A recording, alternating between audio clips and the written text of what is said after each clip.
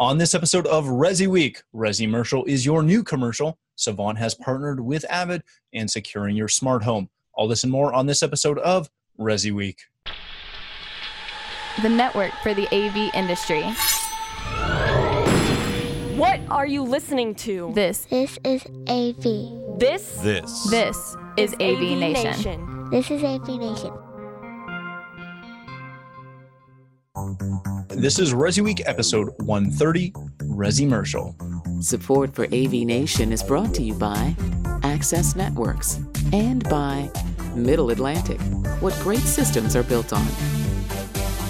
Welcome to Resi Week. This is your weekly wrap-up of all the latest news and stories for the residential AV industry. I'm your host, Matt D. Scott from avnation.tv. And today I'm pleased to be joined by the one and only Julie Jacobson. She's the founding editor of CE Pro. How are you, ma'am? Good. It's a good thing there's only one of this out there in the ether. No, there's two, though. There's another Julie Jacobson, right? It's pretty awesome. Yeah, that's pretty fantastic. And secondly, I don't know if you need an introduction yet. You need an introduction on the show, but everyone should know you. It's Giles Sutton. He is the new Senior VP of Industry Engagement for CEDIA. How are you, sir? I am awesome. First day on the job, and this is my first media commitment. So, yeah. I'm so sorry. I'm so sorry. Well, thank you for joining us on your first day, and we'll be mostly nice. We are going to kick this off with some breaking news that comes to us from Julie. She literally just posted this just as the call started. Dave Pedigo has resigned from CEDIA after 14 years. This is all fresh and new. We don't know everything about it yet. We're not going to try and jump into it. But we all know Dave. We wish him nothing but the best. We wish CEDIA nothing but the best. But this is definitely a big deal that I'm sure we'll probably learn a little bit more down the road. Julie, anything to add? No, the only thing I'd like to say is he did not leave with a job in hand, so he will be looking. And if anyone needs a reference or recommendation, I and about 1,000 other people can probably provide that. Yeah, I have a lot of friends right now that are looking for work, and it is not a position that I necessarily want to be in. And luckily for Giles, he has a new job, so he doesn't need to. Giles, just real quick, we have talked about this since the announcement came out about your new position. You're coming in and doing something that I'd say the association has needed for a little while. You're going to be in charge of industry engagement. What is the big message that you want to bring to, the manufacturers, the dealers, all the members of CEDIA? Well, thanks, Matt. I mean, I agree that actually, CEDIA has really needed this for some time. I really feel that as a past integrator, I really feel that I understand the market, the challenges, the competitive nature of our industry. I really hope that I can bring some of that to the way that CEDIA engages with its members. I really feel that there is a need for CEDIA, both for integrators that are well established, that do a fantastic job. They still need CEDIA. I also believe that there is a need for CEDIA for members that are just starting out. So my job is to work with our Senior Vice President of Education here, as well as the membership team, to develop programs that are going to appeal to all members. So, and match manufacturers to programs as well. So I am super excited to be in this role. Excellent. We can't wait to see what goes forward. And I must say, I didn't work with you for too long on the board, but you were fantastic to work with. I can't wait to continue to work with you in this new position. And speaking of board members, we're going to go to a story that comes to us from our Residential Systems and another board member, Henry Clifford. Are you ready for Resimercial?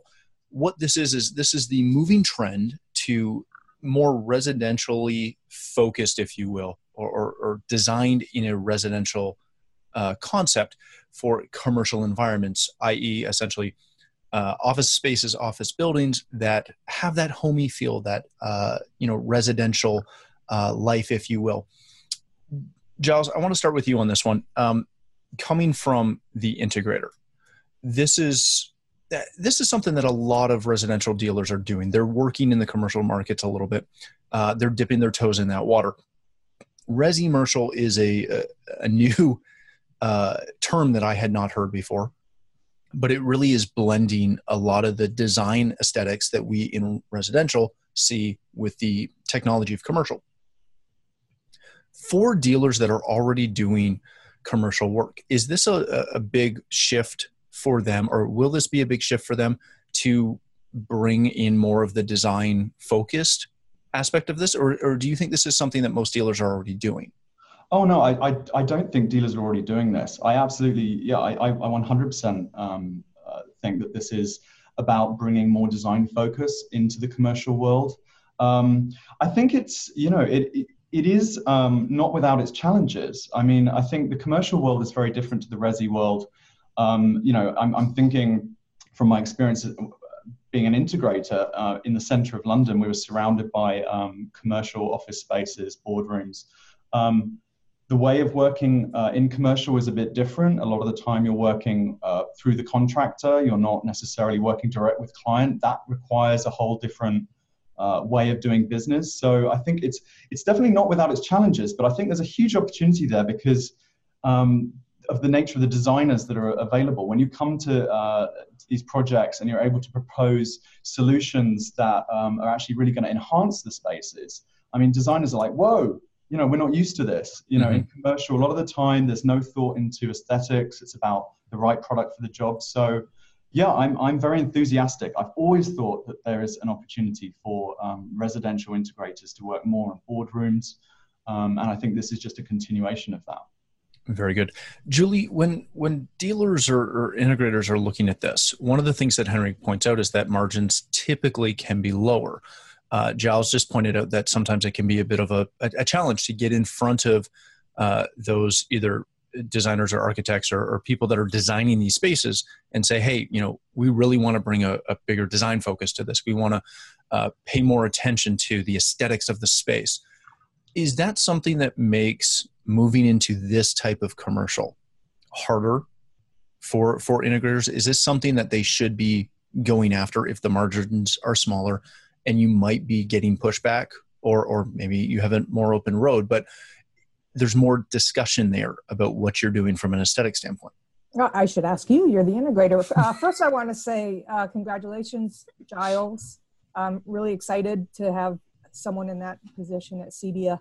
And I hope we'll, at some point during this conversation, understand a little bit what your new role will be there and who you are supposed to engage and in what you plan to engage. As for moving into commercial, I mean, it's a different business, whether there's a design focus or complete, product utilitarian focus. And integrators need to understand that they might, these projects are not as relationship based as their residential projects might be. There could be bidding and formalities that they might not be used to, but it also can, and even if the margins are smaller for certain technological electronics and technology products, there's also opportunities to bring in very, very expensive design elements like acoustical treatments, which can be just absolutely stunning, as well as technological necessities. So there's really some costly design elements that can impact a space and the bottom line as well. Very good. All right, let's move to our next story of the day. This comes to us from Strategy. Savant has partnered with Avid in a push for market expansion. If you've missed this, Savant has partnered with Avid. They're going to start offering Savant products to Avid dealers. This actually popped up when I logged into Avid, one of our suppliers, this morning, and saw the advertisement just before I read the article. Julie, I want to come back to you on this. Savant has always been, dare I say, a little hard to obtain. If you were a dealer who was interested in it, it wasn't necessarily something that you could just go pick up anywhere by any means. It was much harder to obtain the line. Connecting Savant with Avid, to me, seems, I don't want to say odd, but it doesn't seem like the partnership that I expected Avid to announce at all. This kind of shocks me. Is this something that shows, I know Savant has been making moves, has been making waves. Is this something of Savant trying to quickly grow its dealer base? Or is there something else here that we're missing? This happens all the time, and virtually all of the pro-oriented, selective manufacturers have tried distribution at some point or the other. Tried and left, came back. I mean, it's a whole new ballgame, and I wasn't entirely clear if this would open. The news actually came out a week or two ago, and I hadn't read it since we posted something. So I'm not clear if this opens up the line to anyone with an Avid account, or if they're still authorizing individual dealers to buy the line through Avid, which a lot of distributors do, is carry products, but only authorized dealers can pick it up. So do you know? I don't know clarification on that. I would assume that you're going to have to go through some form of process, because with Avid, some of, a large number of their lines require some level of certification or, authorization to access. I'm making that general assumption. I don't know that for a fact, but I think we can safely assume that they're not going to let anyone with an open Avid account purchase. Giles, when you look at this does, to a degree, remind me of Avid's experiment, shall we say, with another major control manufacturer with two product lines, which, again, being from the UK, you may not have experienced that, but they opened up a lot of new dealers. A lot of new dealers did some good work, and a lot of dealers did some not so good work. And quickly the line dissolved.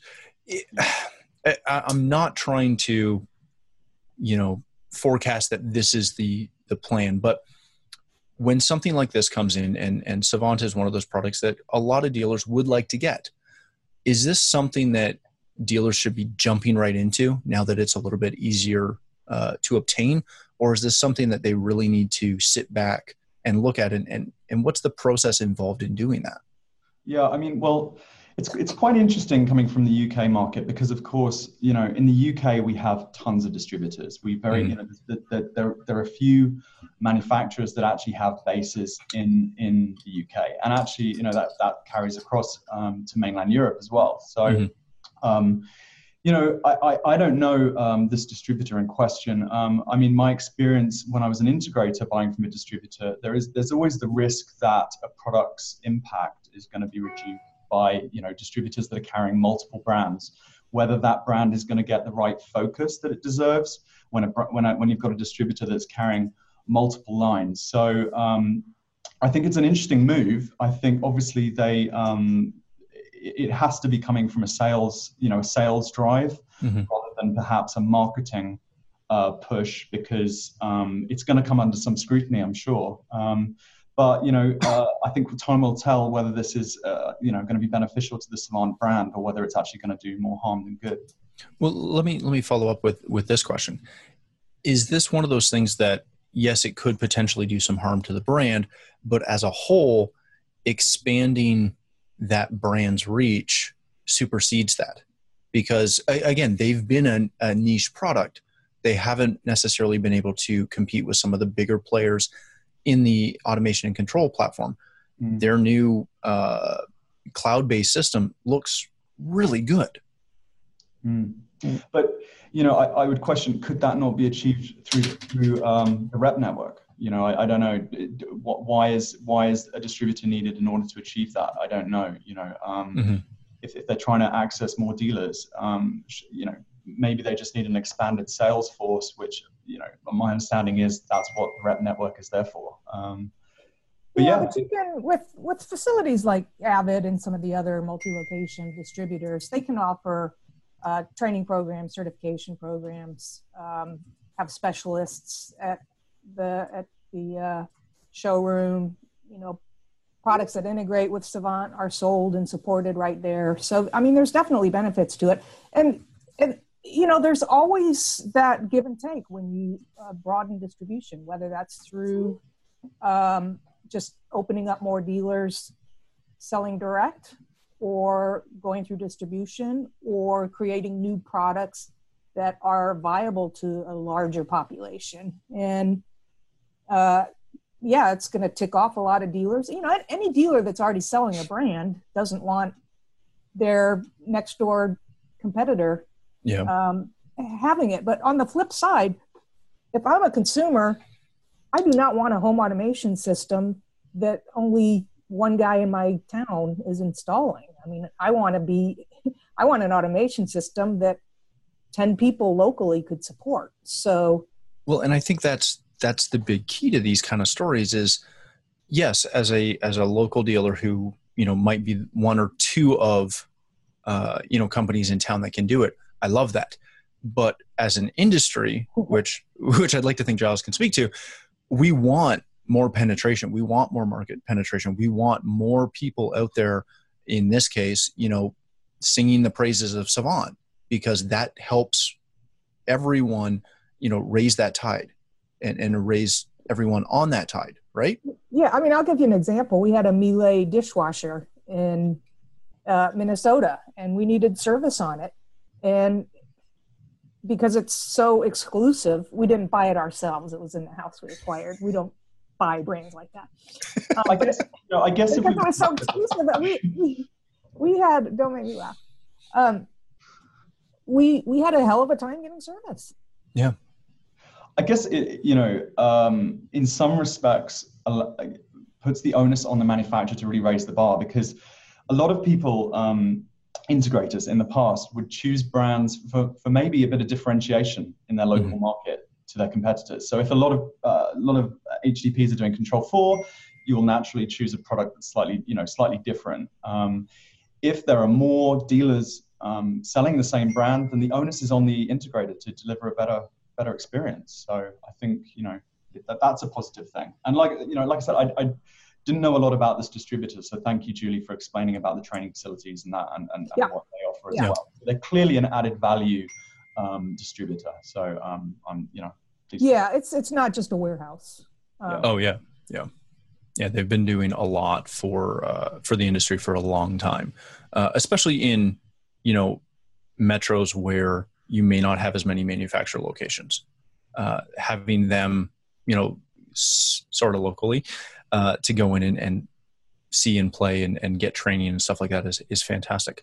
Let's move on to our next story of the day. This comes to us from Innovation and Tech Today. Is your automated home at risk for computer viruses? This has been a big, security topic that we've talked about on this show and many others for quite a long time, but we do still seem to continually need to have it. Kind of the points that they cover really quickly are that you need to choose products for your smart home that have built-in security, make sure that your devices are protected with security software, and only connect things to the network that need to be connected, as we've seen quite a few times with some ridiculous things that have opened the door for hacking and things such as that. Giles, I want to start with you on this one. CD as a whole and the industry in general, we have been talking about cybersecurity for, as long as I've been actively involved in the residential side of the channel. And we like to think that this has, that message has got through. People continue to write these reports. You're shaking your head right now. We know this message has not gotten through. The question I had was, obviously, we're still having that conversation. We're still reminding people that they need to reset the default passwords. How much of the, at what point does that onus become partially on the consumer, in the sense that we want dealers to understand that security is very important, but how often do the homeowners not care? And no matter how much you try to tell them that, your ISP router probably doesn't have a really secure firewall, you should get a proper appliance that has a decent firewall. Well, I think 100% they do care. I just think they're not aware, and I think that's the major issue with all of this. I mean, Matt, when we were carrying out the CEDIA strategy work, this was highlighted. Privacy was highlighted as one of the major influencing events that we all need to be aware of. I mean, you think, take an IP camera that's connected on the outside of someone's house. You unscrew that camera, you've got a Cat5, Cat6 cable there, you plug it into your laptop, you're on the home network, because so many integrators do not set up secure networks. And the same with IP door stations. So the issue here is that actually, I don't think a lot of integrators realize how much the homeowner trusts them. I mean, we have so much insight into their lives. We can access their security systems. We give them passwords to their emails, to their servers. And I don't think there is any kind of policy or guidelines into how we actually look after that data. And I think that needs to be addressed 100%. It's dangerous. Very good. Julie, what Giles mentioned was really, really key. We don't realize how much trust we usually have with our consumers. How do we better tell that story, sell that story of security is paramount, and maybe you don't get the 80-inch TV, maybe you only get the 75, and we get you a rock solid network? Is that a communication issue? Is that dealers just not being able to tell that story properly? Well, how do we fix that? Yeah, I think there's a couple things. First of all, I've never really seen a dealer that is selling as, we're going to make sure your connected home is secure, your data is secure, your privacy. That's not a sales pitch you hear. And number one, I don't think that integrators recognize that that would be an excellent sales pitch, very compelling. But the other thing is, maybe they know it is a good sales pitch, but they're scared about liabilities of pitching themselves as a provider that's going to get you a secure IoT connected home, and there's a breach. What then? Well, you promised that you were going to give me this secure home, and because we all know that it's only as secure as the homeowner makes it. They're going to add stuff to the network or give their friends the password, then it becomes less secure. So I think those are the two things going on in my book. Yeah, I know when we talked about this the last time on the show, someone mentioned the fact that, when you go and get an alarm system, you literally sign on the contract that the alarm company is not liable for anything. If you get robbed, we're liable for, usually $1,000 to $2,000. That's it. And when it comes to smart home, I think if we start to, not that we want to take that approach, but there's a lot more that can be done there, as Julie and both Giles mentioned. All right, folks, that let me just comment on that real quick.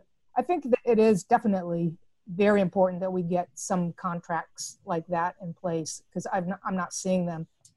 What you said is very accurate. It's very hard to sue an alarm company when even if the product fails, even if there was an installation error, it really has to be negligence to recoup anything. And I'd sure like to see more integrators having contracts signed about data breaches. Yeah, I must say, when I read through with one of my lawyers, when I read through I want to say it was Vivint, with their alarm contract, I was very surprised at how much liability they do not carry. They literally have none. It's very impressive. All the top security companies are like that. I mean, look at it's very hard to recoup from a security. You're not winning that battle unless there was negligence. Very good. All right. That is all the time we have this week. Julie, thanks so much for joining us again. If people want to connect with you, read more of what you write, follow you on the interwebs, where can they do that? The probably easiest way is to find me on Twitter. I'm at Julie Jacobson with an S-O-N. We are at cepro.com and refresh our content every day. So keep coming back. Will do. Thank you so much. Welcome, Giles. We're just really excited to have you in the CDO community. I know you've always been active, but I think you'll be a great value to the organization and to the industry. Thanks, Julie. Well, with that lead in, I don't really have to say anything else. Giles, if people want to connect with you, I know, as you said at the start, this is your first day, so you may not have all of that information. But again, just give us a quick overview of what you're looking to, or what your plans are for engagement, to put you on the spot. Yeah, no, so there's a lot of work to do, but I feel we're definitely going in the right direction. I feel particularly in the influencer channel, I think designers and architects, CEDIA is able to leverage the relationships that it has with the AIA, the ASID, to try and direct more designers and influencers to our members. I also feel with manufacturers as well, there is a need to integrate with this community. So yeah, I mean, if people want to reach out to me, as I said, I've only been on the job for 1 day, but my Twitter handle is CEDIA Giles. So yeah, feel free to follow me there. Beautiful. We will do that. For myself, if you'd like to connect with me, you can find me at Matt D. Scott on Twitter and every other social platform. But more importantly, please stop by avnation.tv, where you'll find this show as well as a wide variety of our other shows with all the verticals that we cover. When you visit the site, please take a moment to check out our underwriters. We are extremely thankful for their support and ask that you support them as well. Thanks again for watching. That's all the time we have for this episode of Resi Week.